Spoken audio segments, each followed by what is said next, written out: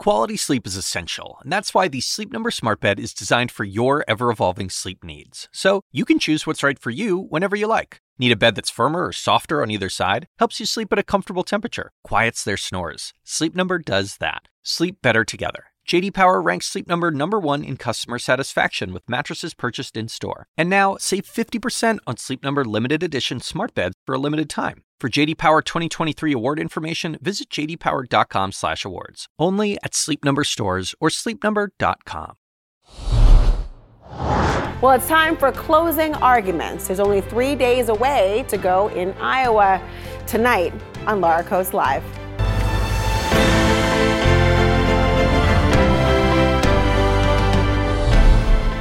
All right, can you believe it? We are now 3 days away until when Iowa Republicans turn out to choose their candidates. And look, the forecast is for temperatures that are going to feel like 30 or 40 below zero. Could possibly go wrong. Fasten your seatbelts. It's going to be a bumpy night. Oh my God. A Betty Davis reference on a Friday night. No other show, people. No other show. Well, that's for sure. It might be a bumpy ride if you're a Republican presidential hopeful, and there are a lot fewer of them these days. It's all eyes on Iowa as we speak. The candidates making their closing argument and taking some pot shots at each other. Ron doesn't beat Joe Biden. Trump is head-to-head. On a good day, he might be up by 2 points.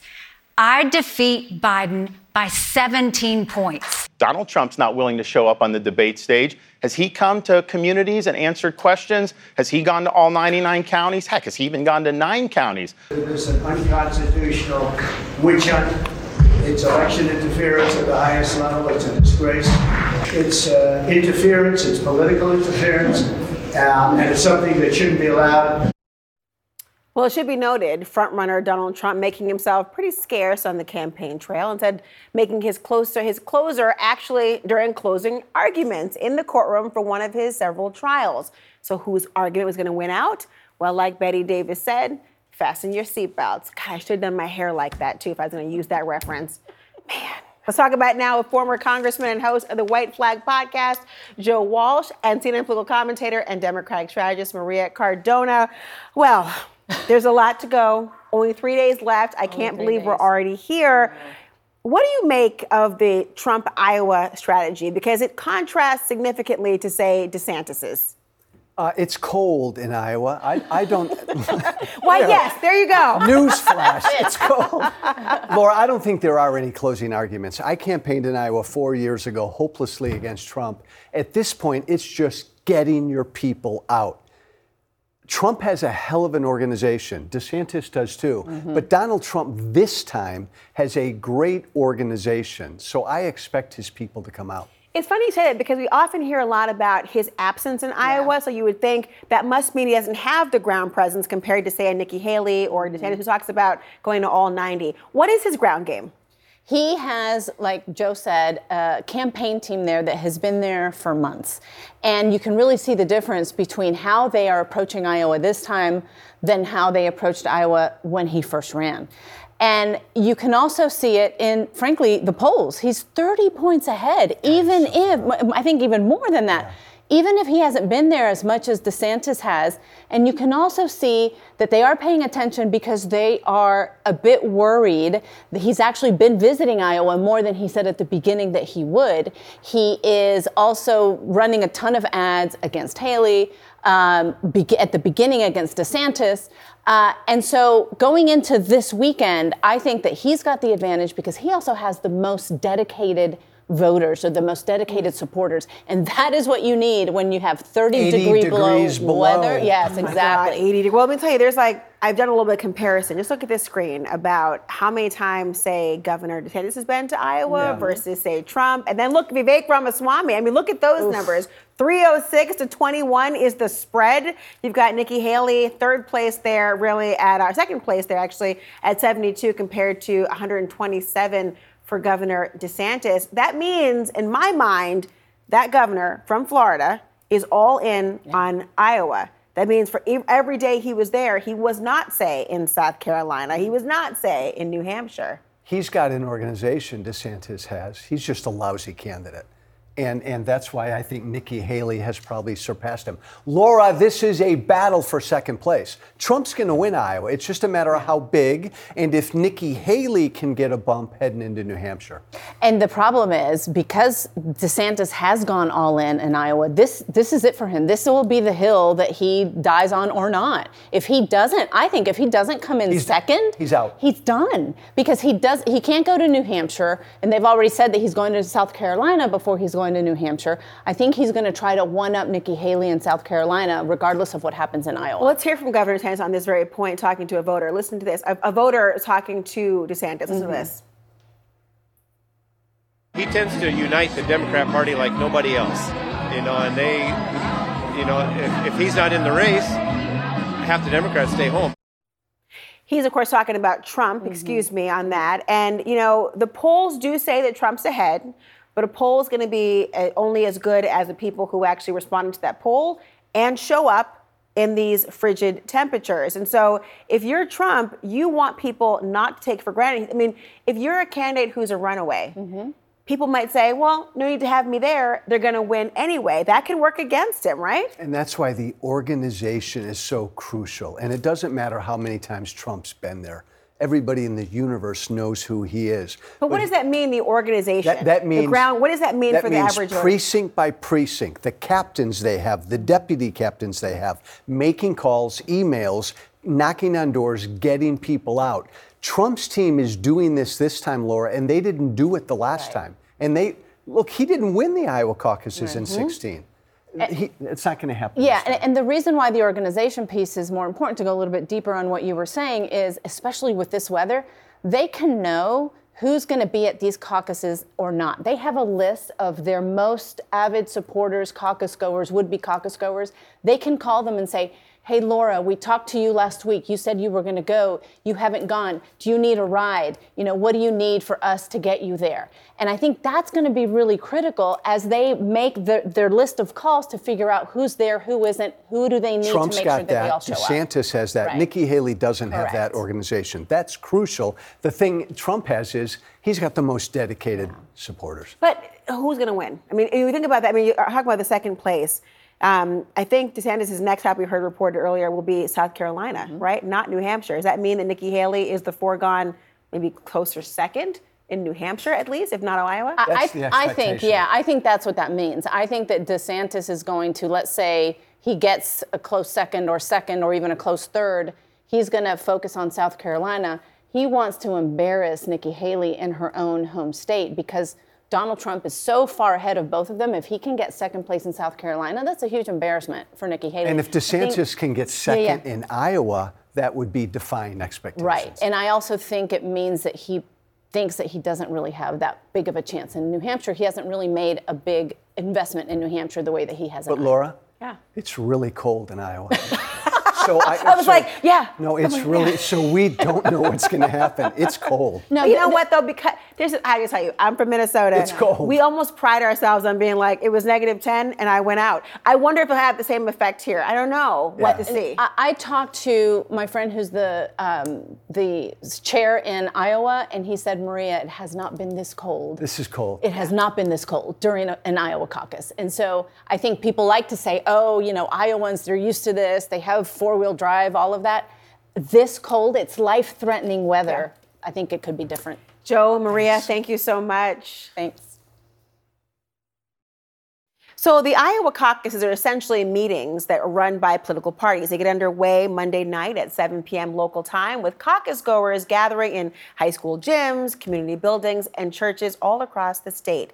Voters will cast a ballot for their preferred candidate, and those votes will be tallied. But Iowans are now bracing for an Arctic blast, raising questions about turnout. Let's turn now to senior political writer and analyst Harry Enton, who's at the Magic Wall. He'll be with me. Oh, my, you have a coat on? I absolutely do. I'm freezing. I'm just talking about the cold temperatures freezes me, Laura. My goodness gracious. Well, it's going to be bone chilling in Iowa. What's the impact going to be? Yeah, I mean, look, I want to sort of just take a look here. I'm going to take my jacket off here. Oh, I like the coat effect. It was good because, Laura Coates loves a coat. What a great turn of phrase that is. I want to just take a look at the wind chills at 7 p.m. in Iowa caucuses. These are all the Republican non-incumbent caucuses since 1980. The warmest was 30 degrees. That was 8 years ago. The coldest before this year was 14 degrees. The forecast for Monday, the wind chill, get this, Laura, minus 28 degrees. It is on a completely different planet. That was why I was wearing the coat. And Ian tossed me this hat. That is why I might even have to wear one of these as well. So it's freezing. It's freezing. Well, staying next to that number tells you everything. But, Republicans were expecting to be a flurry. See what I did there? A flurry of political activity in the closing days. So how has cold weather affected turnout in the past? I mean, it is Iowa. They do know what it feels like to be cold. Yeah, you're exactly right. Look, the fact is, if you look at the highest turnout for Iowa GOP caucuses, look, the highest was actually the warmest back in 2016. But the second highest was actually the coldest back in 1988 in terms of turnout. Now, granted, we haven't had anything like what we're expecting on Monday, but generally speaking, in fact, Iowans have turned out even when it gets cold. So who might benefit the most right now from all this? Yeah, who might benefit the most? So let's take a look here. This might give you an idea. This is the choice for the GOP nominee in Iowa by likeliness to attend the caucus. Overall, Donald Trump was at 52% in a Fox Business poll last month. Among those who say they definitely will attend, 52%. So not much of a change in Trump's support. DeSantis did see a rise up to 22% from 18%, while Haley saw a drop. So maybe DeSantis might benefit a little bit from the cold weather because his folks are more likely to turn out. But I'll note, Laura, look, the fact is they're going to just drive to the caucus. And there are a lot of cars in Iowa and there are a lot of cars in New Hampshire. So the fact is, I'm not exactly concerned that this cold weather is really going to impact turnout all that much. Well, wear the hat anyway. Harry Enten, thank you so much. I can't wait to spend Iowa caucuses night with you. You're going to be at the Magic Wall Monday night with me overnight as well. We're getting a lot of information in. Thank you. Thank you. See you then. Up next, how Donald Trump has used the legal system to his benefit. We're talking for the last 50 years. But now it seems to be do or die. Will he get what he wants?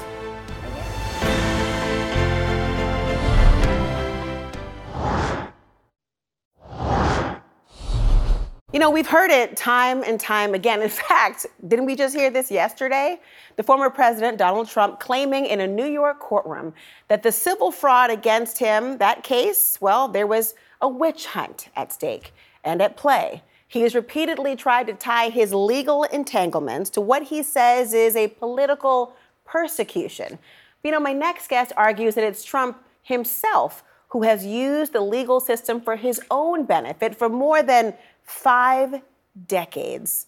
I want to bring in Politico senior staff writer Michael Cruz. Thank you so much for being here. His latest piece is called "This to Him is the Grand Finale: Donald Trump's 50-year mission to discredit the justice system."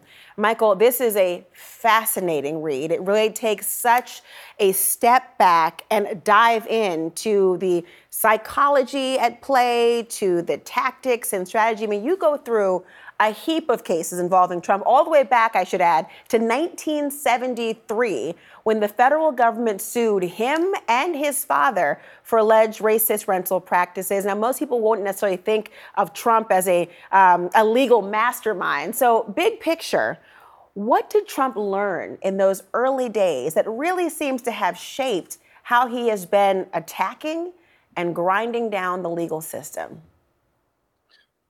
Right. So what we saw yesterday in the courtroom in New York, a brief version of certainly what we saw in the same courtroom in November in New York, is really an extension of something Donald Trump has been doing, and quite effectively, really, in many ways, since 1973. In October of 1973, the federal government, the Department of Justice, sued Donald Trump and his father for racist rental practices.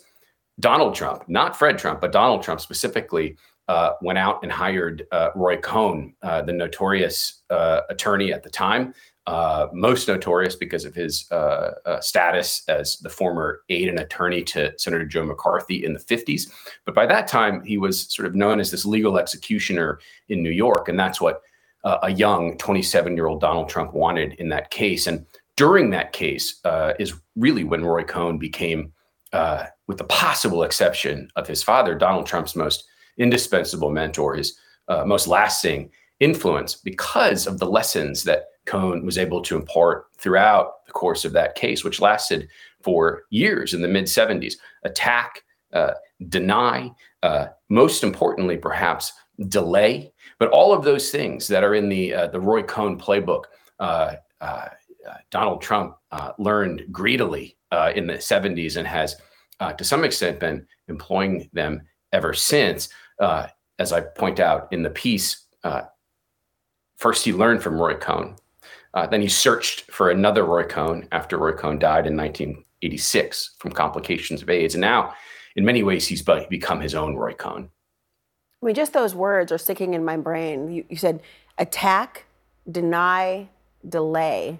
Those are three words that, frankly, are very characteristic and descriptive of the strategy that Trump has employed, perhaps as a businessman, but certainly we've seen in recent days as a politician, as a candidate, as a defendant in all these matters. That strikes me as so fascinating, the idea of replacing one's Roy Cohn. Remember that famous line, "Where's my Roy Cohn?" You're saying he found one in himself when he couldn't find it externally? It is him. I mean, it is not Michael Cohen. It is not Rudy Giuliani. It is not anybody, any of the many, many attorneys who have represented Donald Trump over the last 50 years. It is Donald Trump himself who is his own Roy Cohn. He was perhaps Roy Cohn's best pupil, right? Learned those lessons well starting in 73, certainly throughout the decade of the 70s and into the early 80s. And Roy Cohn is in his corner and at his side. That's really fascinating to think about. I mean, the student outdoing the teacher. Does it reveal a flaw, though, more broadly in our legal system that someone could, so easily master a way to muddy the waters, to gum up the works, as they say, by bringing not only at times frivolous litigation he's been accused of, and also spinning things? You know, one of the biggest rules in politics certainly is to define them, your opponent, before they can define themselves. It seems like his opponent is the justice system itself, and he has been defining it time and time again as relates to him as political persecution, as a witch hunt. What do you make of that? I mean, I think it's important, for people to understand at this point, as we watch what's happening now in various courtrooms, as we go into the coming months, that this is something Donald Trump has been preparing for 50 years. He's more prepared for this than anybody else involved on either side. It is true that he faces more legal jeopardy right now than he ever has, without question, for criminal cases. He's fighting for his freedom in some sense, but he also is very, very savvy and effective in how he has used and abused the legal system for 50 years. He's used it on defense. He's used it on offense. He has identified, in some ways accurately, that the very integrity of the system is its vulnerability, the time it takes, the care it takes, the rules that the judges and the prosecutors and attorneys, frankly, have to follow, more than even just the rules, norms, shared good faith. If that stuff doesn't mean as much to you, or maybe doesn't mean anything to you, it does give you an advantage. Time in particular. We are seeing a situation develop here where the calendar is of the essence. What a fascinating article that you've written. What a deep dive. How very terrifying to think about, what did you say, the integrity being its very vulnerability, and certainly being exploited in some degree to this moment in time. Michael Kruse, thank you so much. Thanks for having me. Next, new U.S. strikes against Iran-backed militants in Yemen tonight. And now there is anger and it's building across the region, including in Iran.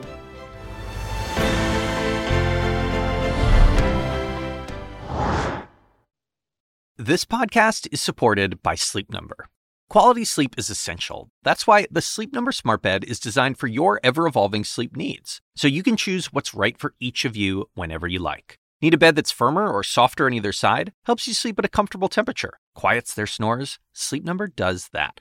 Only Sleep Number Smart Beds let you each choose your ideal comfort and support, your Sleep Number setting. Sleep Number Smart Beds learn how you sleep and provide personalized insights to help you sleep better. All Sleep Number Smart Beds feature cooling, pressure-relieving comfort layers for soothing sleep throughout the night. Temperature-balancing bedding is designed to move heat and moisture away when you're hot. When you're cool, they hold their energy to help warm you. Sleep better together. J.D. Power ranks Sleep Number #1 in customer satisfaction with mattresses purchased in-store. And now, save 50% on Sleep Number limited edition smart beds for a limited time. For J.D. Power 2023 award information, visit jdpower.com/awards. Only at Sleep Number stores or sleepnumber.com. I'm Dr. Sanjay Gupta, CNN's chief medical correspondent. This week on Chasing Life, I'm a health reporter and have been for 15 years. And even I feel overwhelmed by some of the things I read about the stuff we're eating. My colleague Meg Terrell wanted to take a deep dive into something you've probably heard a lot about recently: ultra-processed foods. There is a lot to learn there, some fascinating stuff, and some of it is probably going to change the way you shop. Listen to Chasing Life, wherever you get your podcasts. Well, new tonight, a second set of airstrikes on Iranian-backed Houthi targets in Yemen. This coming a day after the U.S. and the U.K., with the support of at least 4 other countries, bombed more than 60 targets in about 30 Iranian-backed Houthi militant locations across Yemen. Some Republicans on Capitol Hill applauding President Biden for the strikes, while some Democrats are upset the president didn't ask Congress for authorization for the use of that force. Joining me now to discuss, retired Colonel and CNN military analyst Cedric Layton. We continue to lean on in your expertise in all of these matters. So there's more strikes happening, we know, even today, hitting dozens of locations. Where are these locations? So one of the key things, Laura, is that most of these locations are really going to be concentrated. We first started out in the north, and then they've also moved into the western part of the country. This is the same area that the Houthis actually control the territory. So they've got this area, it's mountainous in these parts right here on the coastal area, the coastal mountain ranges. They've got access to overlook the Red Sea. So there are strategic and tactical reasons to attack these areas. Plus, they've got a lot of air bases and installations for the launching of missiles as well as drones from all of these areas. And all of the ranges that they have here of those weapons can really cover areas like right in through here. And what that means is that affects all of the shipping for the Red Sea. And of course, this very strategic region you're talking about, the international commerce coming in and out of where we're talking about from the Indian Ocean all the way up in the Red Sea. What are the weapons being used? So there are a lot of different weapons that are being used. So what's interesting about this is that all of these weapons that are listed right here in this part are basically ballistic missiles that were provided by Iran to the Houthis. Then you also have some weapons which are cruise missiles, and then you've got loiter munitions as well as UAVs. So all of these different munitions are part of the Iranian arsenal, and all of these, this is just a small sample of the ones that have actually made it from Iran over the last few years or last few decades into the hands of the Houthis. So what could retaliation look like then? So when you talk about retaliation, you need a lot of intelligence in order to actually do that. So if the Houthis are going to go after us, we're going to have to look at them through various means that we have. And those means include things like the Global Hawk, satellite, and of course the Predator drones. So these two drones cover tactical and strategic targets, more strategic targets through satellite imagery, signals intelligence. Those kinds of things are basically the bread and butter of the intelligence picture that we'll need for this area. It's very hard for us to get human intelligence resources in there because it's frankly a denied area to us for the most part. But these technical means will allow us to intercept communications, and they'll also allow us to take images of all the different things that we'll need to see before we actually go in there. Wow, this sends a shiver down the spine just thinking about what truly could be at stake and what the commander-in-chief has to do and work with next. Colonel, thank you so much for your time, as always. Ahead, she rose to fame in the 90s sitcom Living Single, and now she's starring in the new movie American Fiction. I'll go behind the scenes with actress Erica Alexander next.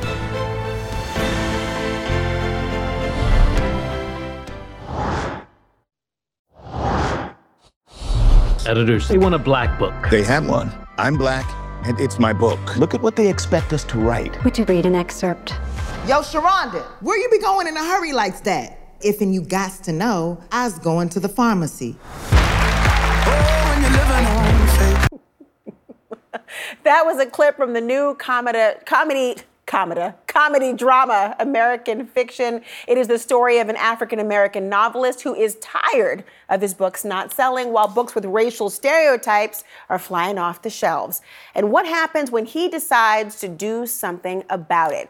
American Fiction is in theaters right now, and it stars Jeffrey Wright, Sterling K. Brown, Issa Rae, and Erica Alexander, who is getting some serious Oscar buzz for her brilliant performance. And I do mean brilliant. You may also, of course, know Erica as the iconic Maxine Shaw from the 90s sitcom Living Single. We're talking about my generation, my time.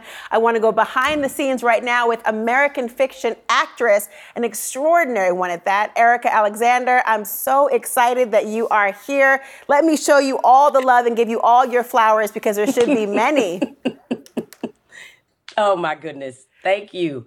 I'm glad to be here, Laura. This is a great pleasure, and I admire you and love you so much. Thanks for this invitation. I appreciate it. Are you kidding me? I love you too, and thank you so much for saying it. And thank you for coming, because when I saw the preview for this movie, I cannot tell you, I was immediately like, where can I go? Looking on Fandango, when is it coming out? I bought the ticket. I wanted the whole row. I wanted to laugh on my own. I wanted everyone to go. I'm telling you, I was so excited. And then when you look at what the message is, I mean, this message, this movie, it uses satire to challenge the way that Black people and their stories are portrayed in mainstream entertainment. Why did it resonate so much with you?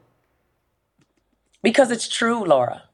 I think Black people talking about narrative and talking about the identity crisis that we've been locked in for since we got here, talking about 1619 and then after Reconstruction, we've been fighting that narrative, and that's been keeping us in the cheap seats, spectators in our own life. And I think our reality is more complicated and complex than the shallow pond that we've been playing in. But we're also, I think, victims of our own success. We've had to be these certain things to be successful in a very market-driven or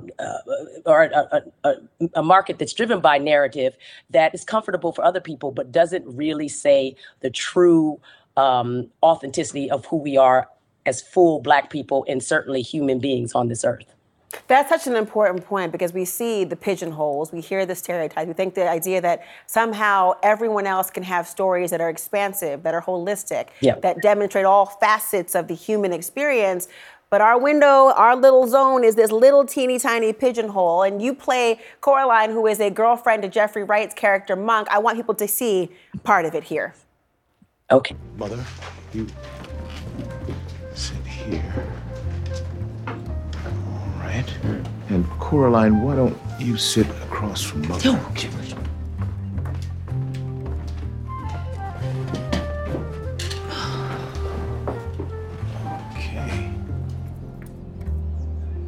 I'm happy you're not white. Me too.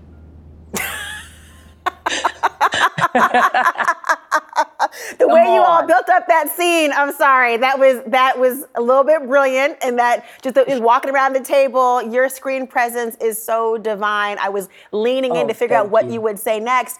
You have said that this movie has been healing for you. It's been what was the phrase you used? An act of resistance. What do you hope people take away from this film? Well, I think that I'm hoping that it's compelling overall, because it's not afraid to have this conversation. It lays at the feet of people who promote a community that's affected by it, but don't really know much about it, don't see how we have to deal with it and what I guess the results are. So I don't know why we want to see Black people in this stereotype. And I think we need to talk about that. But it's also funny. I mean, that's the great Leslie Uggams. Let's give props to her. She's been in this business for 76 years. Last year, 2023, American cinema celebrated its 100th anniversary. She's been in it for 3/4 of it. She's got a lot to tell. Can you imagine that anybody could tell it better than her? So I think we're looking for more durable, self-sustaining universe, definitely, and reject what has come heretofore, but also not so much that we don't recognize some of the, I think there's been some complicit, and there's so many things, but overall, I want people to laugh. It's generational. It's not made for Black people. It's made for Americans. It's called American fiction, and people should enjoy it. And they have been. They absolutely have been. I mean, when you hold a mirror up to society, you'll find that it can be very disarming for people to laugh at what is true and what they see. And some people just seeing it in that reflection through this safe space in many respects of cinema, it makes it more of an indelible mark for them to know, wait, is this it? I see the relatability shocks you. I got to tell you, though, I mean, you talked about somebody else being in this game for decades. It was 30 years ago that you stepped into the role of Maxine Shaw in the iconic 90s sitcom Living Single. You were one of the leading ladies of the 90s. I mean, you poured a lot of passion into the courtroom. You're talking to a lawyer here. On that show, you had a stockbroker, a lawyer, an entrepreneur, a magazine head. You had comedy. You had everything. I mean, this character, let's watch a little bit and remember. Oh, Lord. Okay. That's it right there. That panther. Oh, it's sleek, it's black, it's poised, ready to attack. Why don't you get a heart, huh? Or a rose, something a little more feminine. You're right, Regine. How about a big old uterus right here on my shoulder? Is that feminine enough for you? You were strong, Max, you were funny. her. There you go, Maxine. Well, let me tell you, that character I've heard has inspired the likes of Ayanna Pressley, Stacey Abrams to pursue careers in law and politics and leadership. How does that feel, Erica? It's extraordinary feeling. Obviously, I'm in a fictional world, and they are all real, nonfiction. And I got to give props to Yvette Lee Bowser, who created the way. She was the first African-American woman to get a chance to create a show on prime time.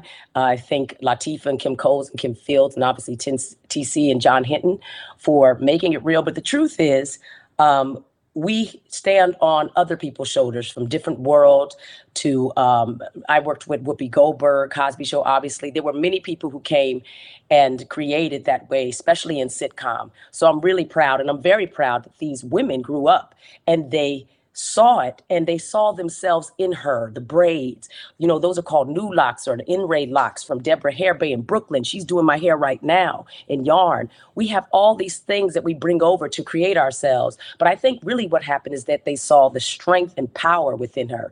And it was also unapologetic. And a lot of people have been talking about that word since Martin Luther King and whatnot, and Malcolm X.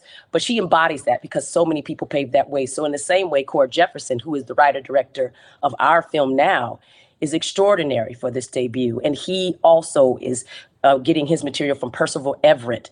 And he was able to make this extraordinary story and make it concentrated and really tell the story he wanted to tell. But we are really happy that he's recruited such genius performers and other collaborators and things like that. So I'm glad to be there. I'm glad to be there with Jeffrey Wright and Sterling K. Brown and Issa Rae. Obviously, there's people we don't talk about, Meyer Lucretia Taylor, wonderful actors. And so it takes a village, and this definitely proves it. Wow, you are so humble and so giving in your artistry and also in the accolades that you are spreading with great justification. I have to tell you, genius, irreverent, the idea of thinking about being intellectual, unapologetic, perfection, creative, and artist. Erica Alexander, everyone. Nice to see you again. Thank you. Thank you, my darling. Thank you. Appreciate you. Thank you. Well, up next, girl power in St. Paul, Minnesota, swearing in an all-women city council for the very first time in the city's history. They're going to join me next.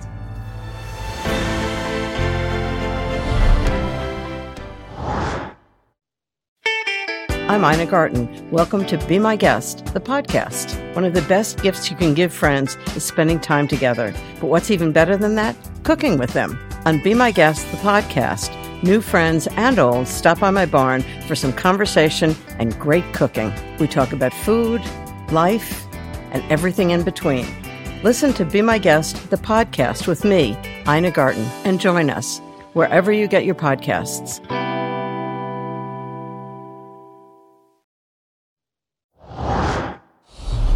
All right, it's time for our Friday night high five. For the first time in history, all of the seats on the St. Paul, Minnesota, my hometown, City Council are filled by women, and most of them are women of color. They were sworn in on Tuesday, and this is their first official week at work, and they are facing issues like housing, homelessness, economic development, a wide wealth gap, climate change, really, you name it. They are on the front lines of the local issues.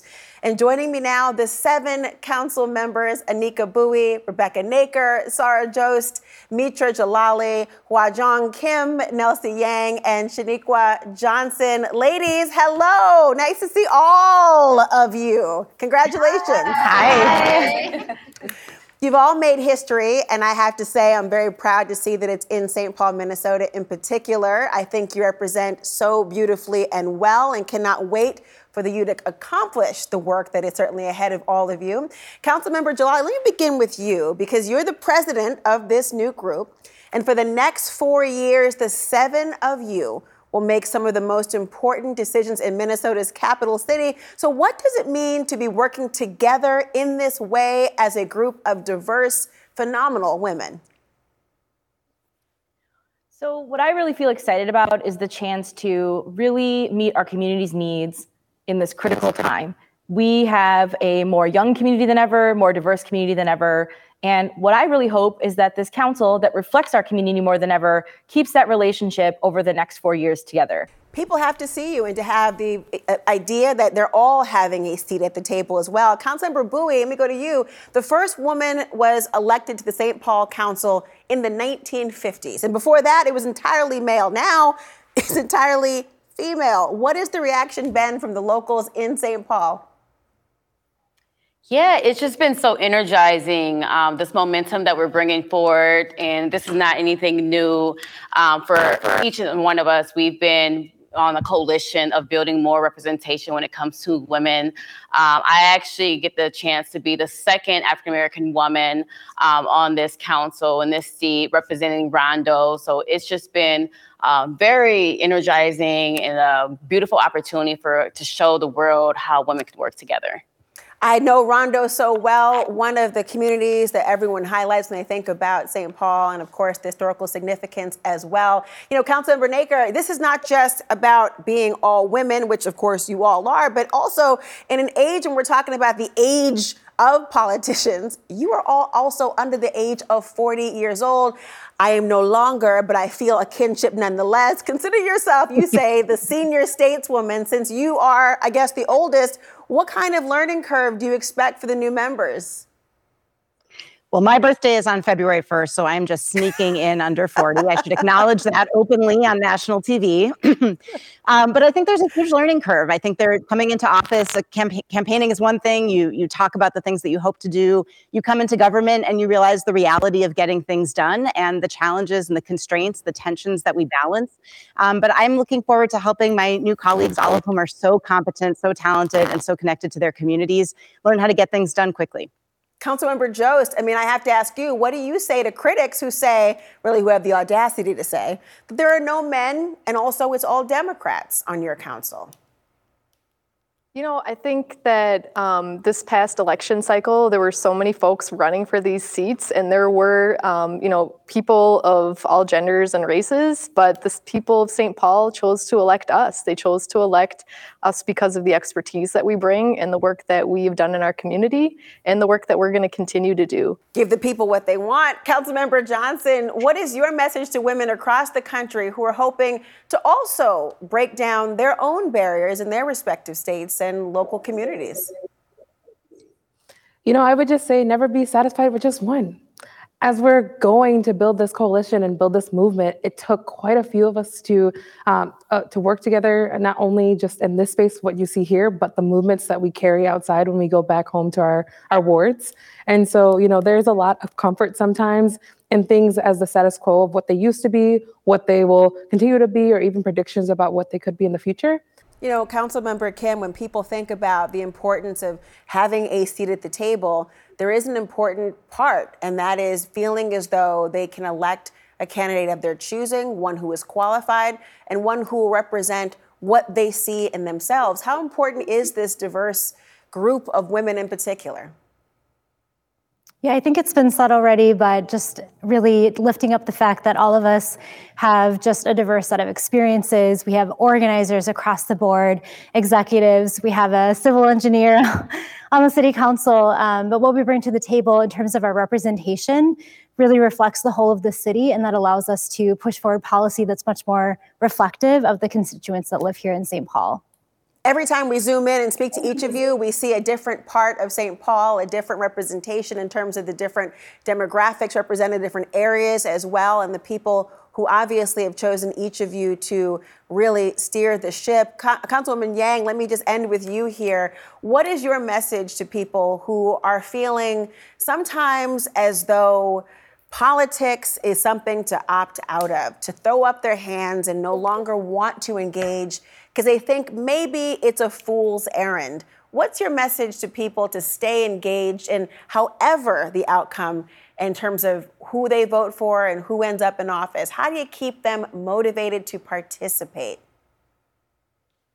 I think that's such a great question. And for me, as I reflect on my lived experiences as a daughter of refugees, that feeling like our voice is so small, or not knowing like how to stay engaged or how you even get started, or like not even being politically involved is a story that I know so well. And I feel like so many of us on the council right now know very well. And we know that that's something that has to stop, because policies and politics is very personal. And that is actually what has inspired so many of us to start taking action and start getting involved.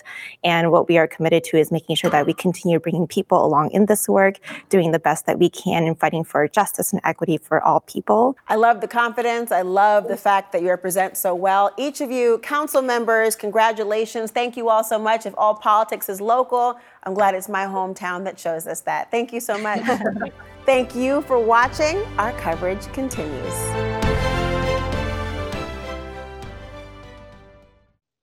Quality sleep is essential, and that's why the Sleep Number Smart Bed is designed for your ever-evolving sleep needs. So you can choose what's right for you whenever you like. Need a bed that's firmer or softer on either side? Helps you sleep at a comfortable temperature. Quiets their snores. Sleep Number does that. Sleep better together. J.D. Power ranks Sleep Number #1 in customer satisfaction with mattresses purchased in-store. And now, save 50% on Sleep Number limited edition smart beds for a limited time. For J.D. Power 2023 award information, visit jdpower.com/awards. Only at Sleep Number stores or sleepnumber.com. I'm Dr. Sanjay Gupta, host of the Chasing Life podcast. In honor of our 10th season, we want to hear from you. Leave us a message at 470-396-0832 and tell us how you chase life. It could be used on an upcoming episode.